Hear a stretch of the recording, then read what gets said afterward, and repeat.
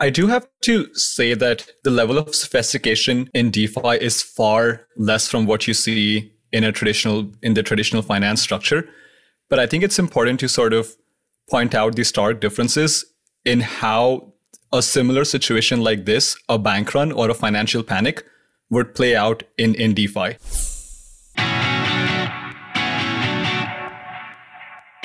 Hello, and welcome to the Crypto Brief, a podcast from the Fidelity Center for Applied Technology. Every week, we get together to discuss current events and trends in blockchain technology, tokenization, DeFi, NFTs, mining, and related aspects of the crypto ecosystem.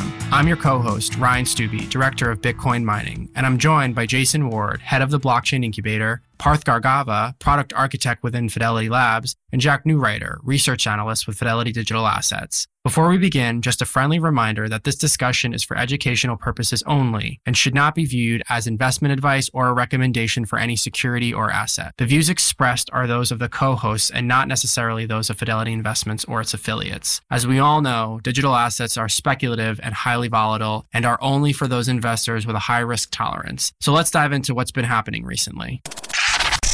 Hello there. Good morning. How are you guys? It's a really boring weekend, you know? Doesn't feel like Monday because I basically worked the entire weekend trying to keep up with what was happening.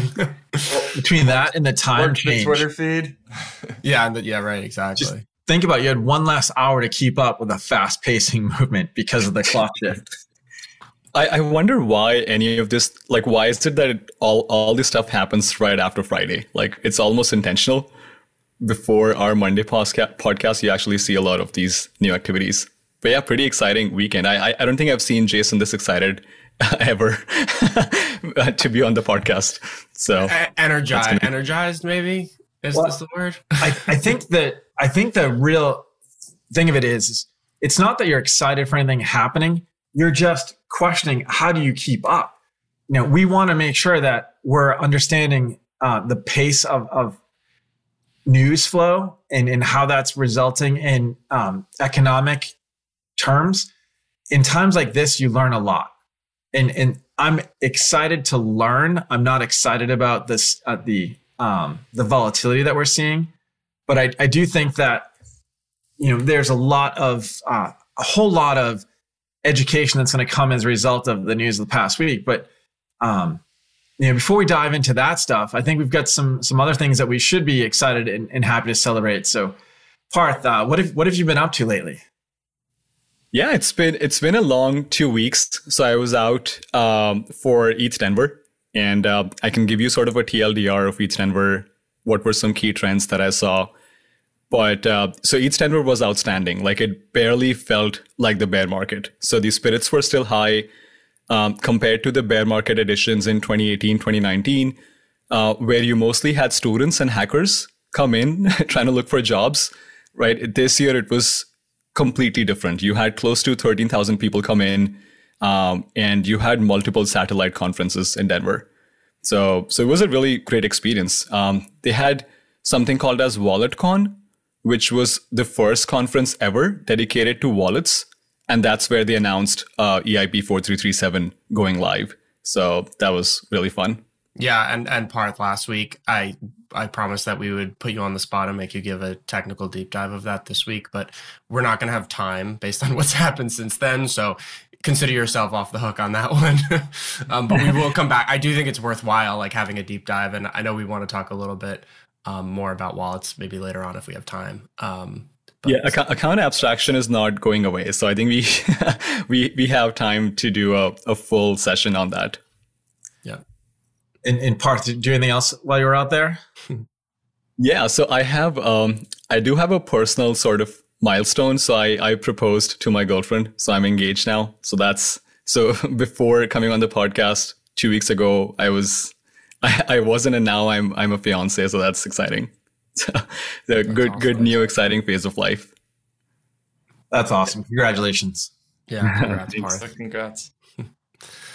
All right. So that's a nice happy note before we jump into the news of the week. So a couple of things we want to cover today. So obviously, what everyone is talking and thinking about is just what's happening, with Silicon Valley Bank and with Silvergate and Signature Bank. So we're going to talk, spend the majority of the time today talking about that.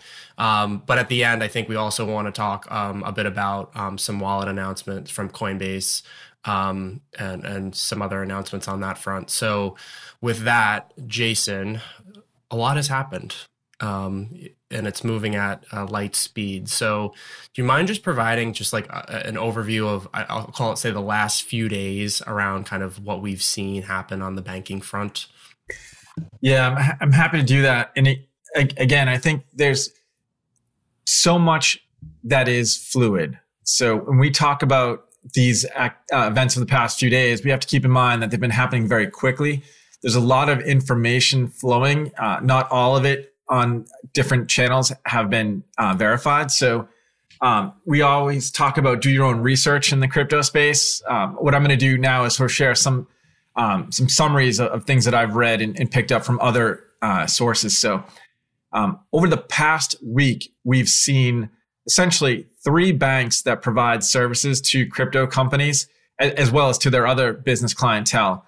They've been shuttered. So the first was Silvergate, and Silvergate announced a voluntary unwind. I believe it was last Wednesday on March 8th. This was in response to pressure that they were seeing in terms of liquidity. So Silvergate was the first to be shuttered. Then on Friday, we saw intraday shutdown of Silicon Valley Bank. And that was shuttered by the California state regulator, which is the California Department of Financial Protection and Innovation. And the FDIC stepped in Friday to take over the operations of Silicon Valley Bank. Now, many people may not have been familiar with Silicon Valley Bank prior to this news cycle, but it was the 16th largest lender in the US. And basically, it faced a run on the bank that was a result of people who are depositors or entities that are depositors seeking to withdraw funds at a pretty rapid rate. So as of December 31st, the bank had over 209 billion of assets and about 175 billion of deposits. And a lot of people are talking about Silicon Valley Bank being in the liquidity crunch because it held a lot of its assets in longer dated bonds or treasury bonds that they may have experienced an unrealized loss because the bonds were trading a little bit below par, in part because the interest rate environment has shifted. So if you have a longer duration bond and you have a certain coupon rate on that bond, and then the shorter dated maturities start trading or being issued with higher coupons, we see a yield curve inversion. And that's a big thing to keep in mind is the spread between the 2-year treasuries and the 10-year treasury yields was actually inverted by about 100 basis points last week. So in this case, Silicon Valley Bank needed to liquidate assets and they couldn't do so at a pace that matched the withdrawal pace of deposits. So this was the largest bank failure since the global financial crisis of 2008. And that basically was the subject of a lot of speculation and rumor over the weekend. We saw the FDIC, Treasury, and others come out with a joint announcement over the weekend that depositors would be made whole, but that debt and equity holders may suffer losses. And when we think that the story is settling down, we saw on Sunday evening, Signature Bank, which is a bank that provides services to crypto companies as well as others, that is regulated by New York state regulators, that was also shuttered last night. So the FDIC took control of Signature. They had about 110 billion in assets and a little bit less than 89 billion in deposits at the end of last year. So what's interesting with Signature is that as of last September, about a quarter of their deposits came from cryptocurrency sector related companies. And they had previously announced that they were going to be looking to bring that ratio down as we came into the new year. So that's sort of like the banks, big headlines. Again, Signature, like Silicon Valley Bank, was communicated that depositors would be made whole above and beyond the FDIC insurance. So when we think about the risk is borne by investors. The depositors here, the companies that are relying upon these banks for banking services, these banks being Silicon Valley and Signature, they are able to make payroll. They will be able to operate. And that's because federal regulators have created the capability for them to do that. That's different than what we saw with Silvergate. So just to be very, very clear. But we did see on Friday that there were some knock-on effects. And I know you guys have been trying to keep pace with this as well. But Circle, I believe, was Friday night, came out and said that roughly 3.2 or 3.3 billion of deposits were held at Silicon Valley Bank. And after that news broke, we saw that USDC, the second largest US dollar stablecoin by market cap, started trading below the dollar peg. And then we saw many other stablecoins falling below the peg. I believe it was CryptoSlate reported 9 of 10 traded below the peg, and only one that was trading at or above the peg was Tether. So, there's a lot that we can go into in terms of those stablecoins. So I'll pause there and try to pull you guys in. What do you think? Have you ever seen such fast moves? This is obviously, as you mentioned initially, it is obviously a learning experience. But what I want to do is I want to kind of bring it home and talk about crypto and how it affected crypto.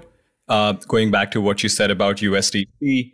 So there was obviously some fear around USDC when they tweeted out that they have $3.3 billion in Silicon Valley Bank. But I think the second tweet, which kind of indirectly coincided with the actual DPEG when USDC was trading at close to 80 cents on a dollar, was when Coinbase tweeted out that they are temporarily pausing all USDC to USD redemptions for the weekend, right? So that's when people were like, whoa, like USDC to USD redemptions halted. I need my money back. What do I do? And interestingly enough, you had DAI, Frax, a lot of these other decentralized stablecoins also depegging.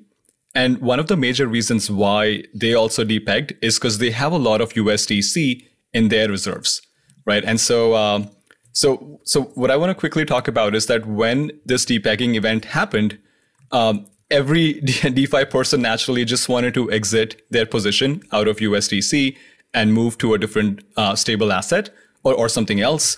And just to give you an example of Curve, so Curve is a decentralized exchange which is mainly known for stable swaps. So the idea of Curve is you put in one stable coin, you get something else, you get another stable coin. And so the daily trading volume of Curve for all of March and Feb has been around less than $1 billion, right? However, on March 11th, it was close to $7.1 billion, which has been the highest trading volume ever in Curve's existence. So that kind of tells you the level of panic among DeFi investors. Or even if you think about Uniswap, so the average daily volume of Uniswap is close to $6 billion. And just on March 11th, it was close to 12.5 billion US dollars. So it kind of tells you about how people were just so actively reacting and moving money to different places. So Parth, question on that. Any kind of insight into how those dApps performed during that spike in volume, right? Because I think historically, like particularly in traditional markets, when you have an enormous spike in volumes, right, it can sometimes lead to issues with the tech, right? And things break. Did we see anything like that where there was, a lot of congestion on the network? How did that look? That's actually a fantastic question, because a lot of times whenever you wish to convert your stablecoins into something else, you go to one or two avenues, places like Curve, Uniswap, and other exchanges. And so a lot of times the front end gets clogged up because you have a lot of people requesting for the same service. And so a lot of people directly interacted with the smart contract, people who were obviously more technical. But you did see some people getting denied service on some of these platforms just because of front end problems. And so the reason why I also want to briefly talk about why it's important and how big of a shock this is to some of the DeFi investors is that typically when you are in a bear market, when you don't have an active strategy, a lot of people tend to hold their assets or value in stablecoins, right? And so now you have to act quickly in case something bad happens to USDC. And I feel like, I don't know, needless to say, USDC will take some time getting that confidence back in amongst DeFi investors, especially since you see a lot of these liquidity pools have already swapped out USDC for DAI or Frax or other stablecoins. So that was a pretty tricky situation to be in. And I feel like it also quickly talks about stablecoins in general, because when you think about all the news stories we have covered in the past, when you think about BUSD or USDP, they have concerns around regulation. USDC had this one-off event. Tether is so opaque and so big that it's almost scary that if something bad happens to it, you don't know what's going to happen. And then DAI and Frax have so much USDC dependence. So it almost makes me wonder, how do you pick the stable coin?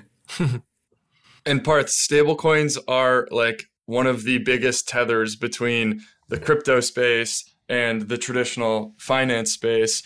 And one of the big pieces of infrastructure that I think you could argue is now missing or doesn't really exist at the moment because Silvergate and Signature are now, either liquidating or being taken over, is these interbank networks that they had were critical to Circle and Coinbase being able to issue and redeem 24/7, 365, because we know obviously banking hours for traditional wires through Fedwire are only during normal business hours, Monday through Friday, whereas stablecoins and crypto live all around the clock on the weekends, right? We see all the volatility this past weekend. And so things like Silvergate's Send network or Signature had a similar Signet network that are these interbank networks where market makers can have accounts, exchanges can have accounts, and then they can move money all around the clock to be able to mint and redeem these stable coins. Because if everybody has a Sen account at Silvergate together,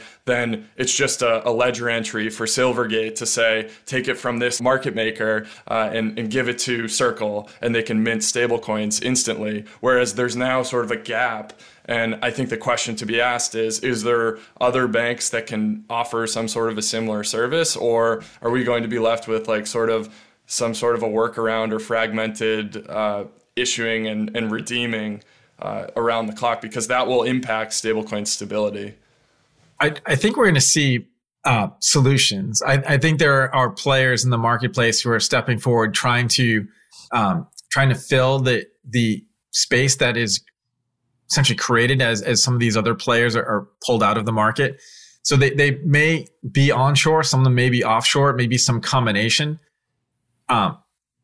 Generally speaking, I think that there's a lot of use for stablecoins, and there are a lot of applications that still require 24/7/365 support. So it's been an innovative ecosystem. It's an innovative industry. I think that there will be solutions that emerge as time unfolds. Again, personal opinion, but I've been reading a lot about what happens now that Silvergate Exchange Network is no longer an option for that outside of banking hour liquidity. Some other companies are volunteering that they're looking to solve for that opportunity. And I think, in particular with Silvergate and Signature, and also Silicon Valley Bank, right? The news cycle has been around kind of the macro implications on the banking system and what the risks look like moving forward. But I think there's another risk that, if you're in crypto and you're paying attention to the crypto ecosystem, exists. And that is just the general kind of lack of banking options now for, crypto native companies, right? So I think there's this very real operational issue associated with the stable coins and stablecoin issuers and being able to kind of maintain that frictionless experience kind of on within the blockchain world, right? But also, bridging the gap into traditional finance. So that's an operational issue. But then I think beyond that, right, there's a whole other suite of companies that are not necessarily, involved in stablecoins that were using these banks and their services to just facilitate, whatever business they're in, right? Yeah. And so it's good that, these companies will be able to get their money back, right, from these banks. But I guess the question is where do they go, right? Like that to me is like the most pressing question, because, yes, the largest companies will likely be fine and have multiple banking relationships and will pretty easily be able to move, their assets from one place to another. But I think in particular, the smaller startups, I guess you could say crypto or just regular fintechs, right? They don't have a ton of great options at this point, right? And so I think I think in the short term, it's an operational issue. I think longer term, I could see a path where it actually inhibits, at least temporarily, the growth in the space, right? Because this is like a very foundational capability that you need to be able to run your business. And I think it's basically gone or starting to evaporate. Yeah, Ryan, I think you raise a really good point that these banking providers were not only crypto providers. Yes, Signature had a high concentration. Silvergate had a high concentration of crypto-related companies. But a lot of the stories I read over the weekend about Silicon Valley Bank were that it supported many different biotech companies. And when you just think about the startup ecosystem across the United States, it's been a very important enabler of growth for these different companies. I mean, I'm sure you, like me, saw lots of videos or tweets or stories about CEOs of startups talking about the need to ensure that their payroll could be processed. I mean, there are payroll processing entities that work with these banks as well. So it's far beyond crypto. It's much more than that. But I do want to take a moment and talk about what is it that for crypto, what does this mean? You do hear that there are entities out there who have been seeking to get banking, or there are banks today, like the special purpose depository institutions in Wyoming, that literally are trying to build businesses around taking deposits and not making loans. And again, we talk about how does a bank operate? Well, if they are investing assets and they're investing assets in what is deemed to be the proverbial risk-free rate of return, or backed by the full faith and credit of a government, then you need to look at the maturity of that. So might we see some progress when it comes to those banks that are seeking access without making loans? I don't know, but I did see a lot of communication around that over the weekend. Folks asking, why are these types of savings banks not being allowed to progress with a federal charter? And that's something that we've just been tracking for a while. So who knows whether or not positions change after this past week, but something to keep an eye on. Yeah, I do have to say that the level of sophistication in DeFi is far less from what you see in the traditional finance structure. But I think it's important to sort of point out the stark differences in how a similar situation like this, a bank run or a financial panic, would play out in DeFi, right? Which did kind of happen for a short period of time after FTX and BlockFi went bust. But I think in a bank run, you have all the actors that they wish to withdraw their money and they want to put it in their pockets. There is no incentive for a person to keep their money in a bank. However, when you think about protocols like Aave or Compound, which are these lending protocols, as soon as liquidity leaves, the interest rates go up automatically, which is coded in the smart contract, right? Which means that loans get more expensive, but the deposits also get more lucrative, more attractive. And so then there is an incentive for a different customer profile, people who are ready to take that risk to deposit money and then sort of use Aave, right? So you have so a lot of investors would then use that opportunity. And that's just one point where smart contracts can almost react real time or much faster than traditional banks. And as long as you have that situation thought out, that's where you see smart contracts being more efficient. So that's one part of it. And then the second part is just about being transparent with the collateral, right? So in this situation, there would not be any sort of rumors on how a bank did not react quick enough to changing rates or the losses that may have occurred. Because in DeFi, it's all on-chain. So you can have people verified on-chain. And that, I think, those are some like really big differences between a traditional financial structure, or if you have a similar situation like a bank run in DeFi, where people are exiting liquidity.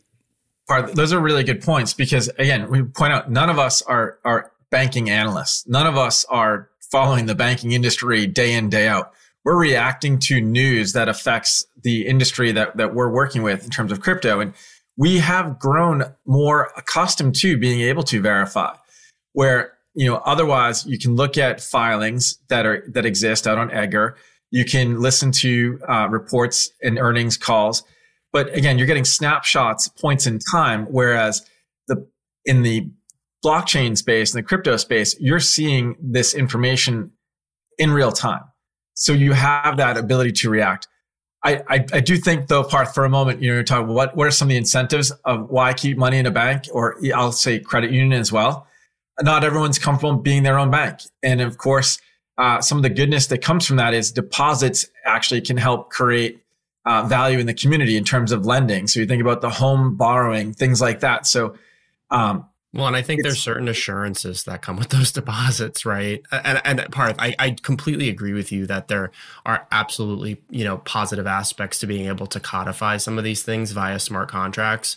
But I think it's worth noting, as we've seen in certain instances, that there are still limitations to that because you can't possibly code for every, situation, right? Absolutely. And so, over time that will mature and they'll become more sophisticated in terms of, how they behave in stress situations. But at the end of the day, in those applications, there is no backstop, right? Where here, there is, right? Which is the US government. Yeah. I mean, it's going to stand the test of time. And it's an ideological thing, one way or the other. But it's also practical because when you think about it, right after this happened, MakerDAO just voted on an emergency proposal after these events, where they have brought down daily minting of DAI, backed by USDC, from 950 million to 250 million. And they have also increased the swapping fee from 0 to 1% to sort of discourage people to swap out USDC for DAI. And so what I just want to point out is that the way, the speed at which DeFi reacts, but I think it's just it'll take time. So hopefully when you have more sophisticated tools in DeFi, maybe in the next 30, 40 years, you might be able to compare to a much stronger level. On that topic, we talk about Maker and decentralized stablecoins a lot. Did this past weekend not highlight the clear linkage and reliance between DAI and Frax on USDC, and almost highlight how it is basically wrapped USDC, like that's what it traded like, even though, whatever 40% of its reserves are in USDC, it traded just alongside basically like it was the same exact asset, maybe because of, being pooled in the 3 pool and things like that. But I don't know. I think it highlighted, like you said, Maker's already doing certain things. Like, will we see follow-on changes to some of these protocols as a result of like highlighting the heavy linkage or contingencies that they have on centralized infrastructure? Yeah.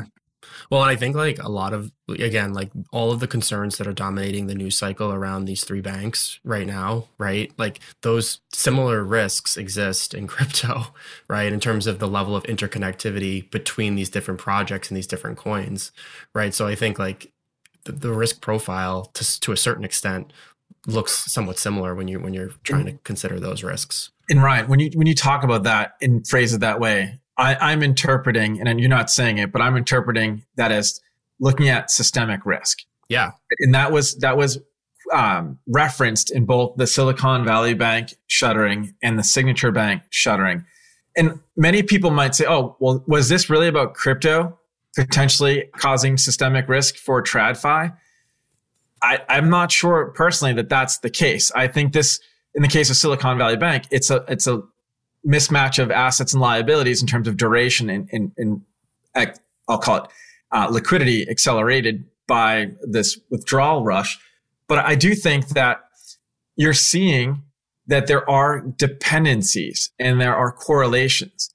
Now, as the federal government and different entities have come forward to communicate their plans for ensuring that depositors are made whole, we saw that there's been some volatility in the market, traditional markets up and down throughout the day.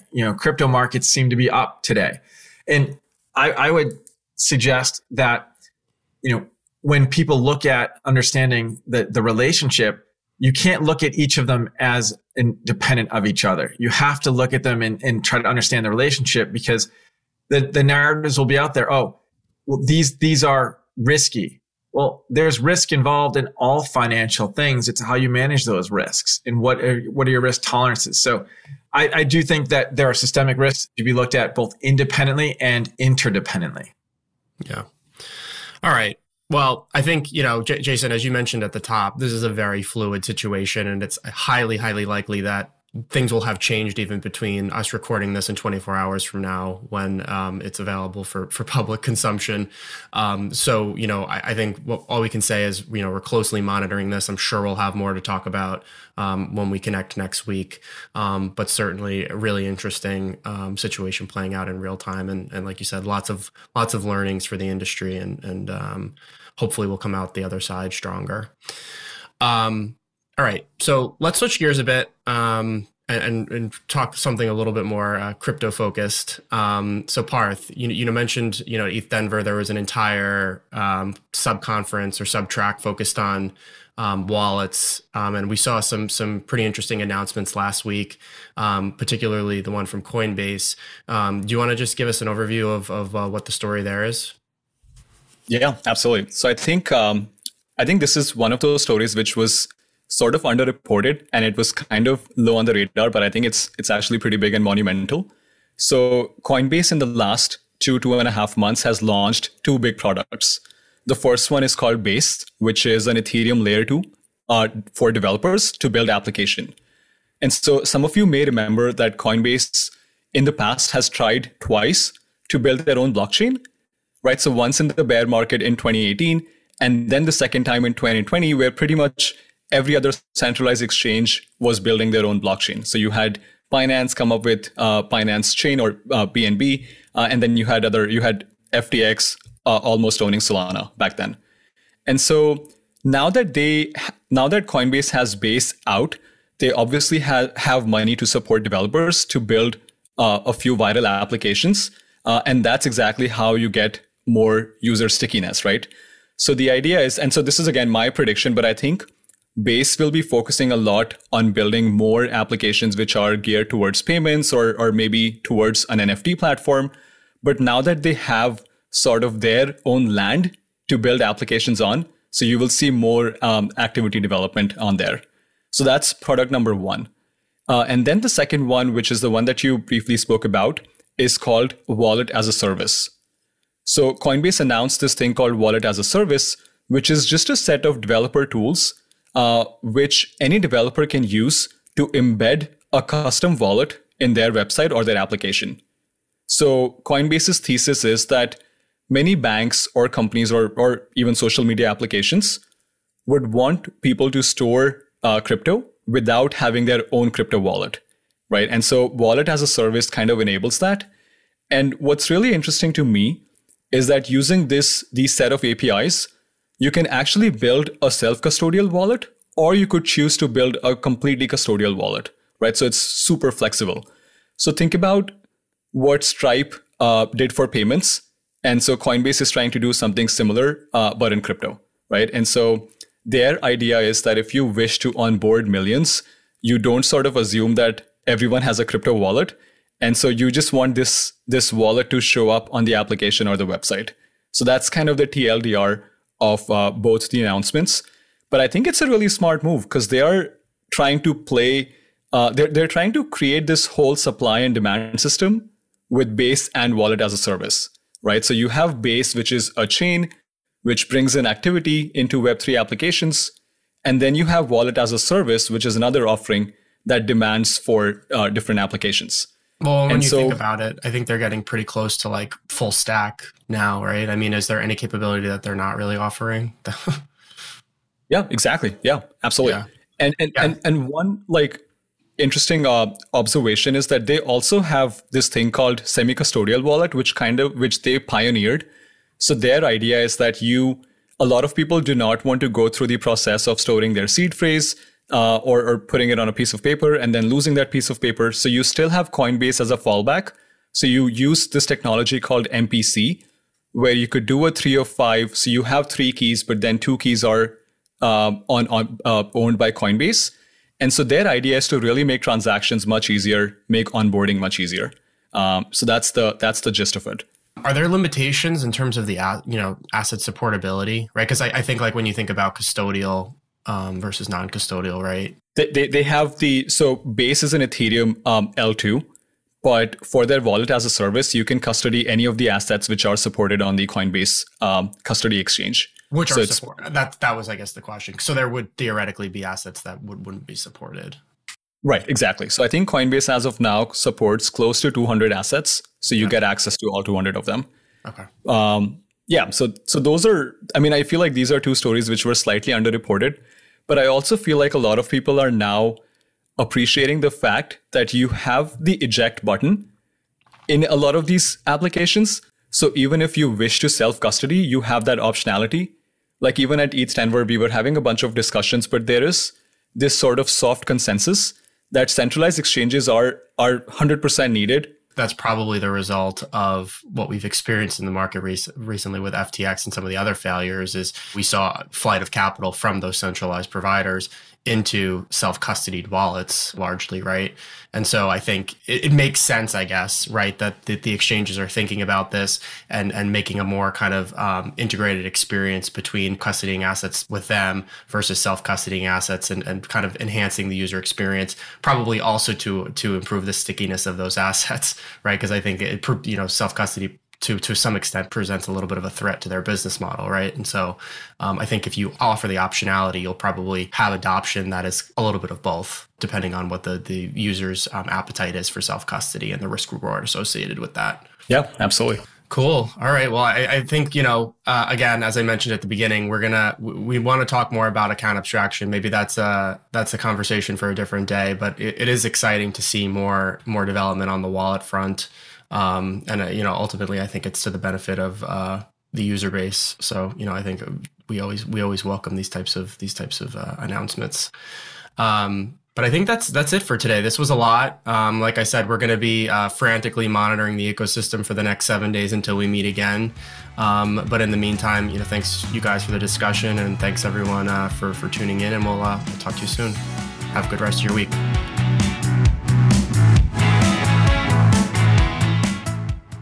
Digital assets are speculative and highly volatile, can become illiquid at any time, and are only for those investors willing to risk losing some or all of their investment and who have the experience and ability to evaluate the risks and merits of an investment. Past performance is no guarantee of future results. This podcast was produced by Fidelity Center for Applied Technology, also known as FCAT. FCAT does not offer digital assets nor provide clearing or custody of such assets. It is for informational purposes only and is not intended to provide tax, legal, insurance, or investment advice, and should not be construed as an offer to sell, a solicitation of an offer to buy, or a recommendation for any security or other asset by any Fidelity entity or any third party. Views expressed are as of the date indicated, based on the information available at the time, and may change based on market or other conditions. Unless otherwise noted, the opinions provided are those of the authors and not necessarily those of Fidelity Investments or its affiliates. Fidelity does not assume any duty to update any of the information. Fidelity and any other third parties mentioned in the podcast are independent entities and not affiliated. Mentioning them does not suggest a recommendation or endorsement by Fidelity. This information is not intended for distribution to or use by any person or entity in any jurisdiction or country where such distribution or use would be contrary to local law or regulation. Persons accessing this information are required to inform themselves about and observe such restrictions. Third-party trademarks appearing herein are the property of the respective owners. All others are the property of FMR LLC. Copyright 2023 FMR LLC. All rights reserved. 1040156.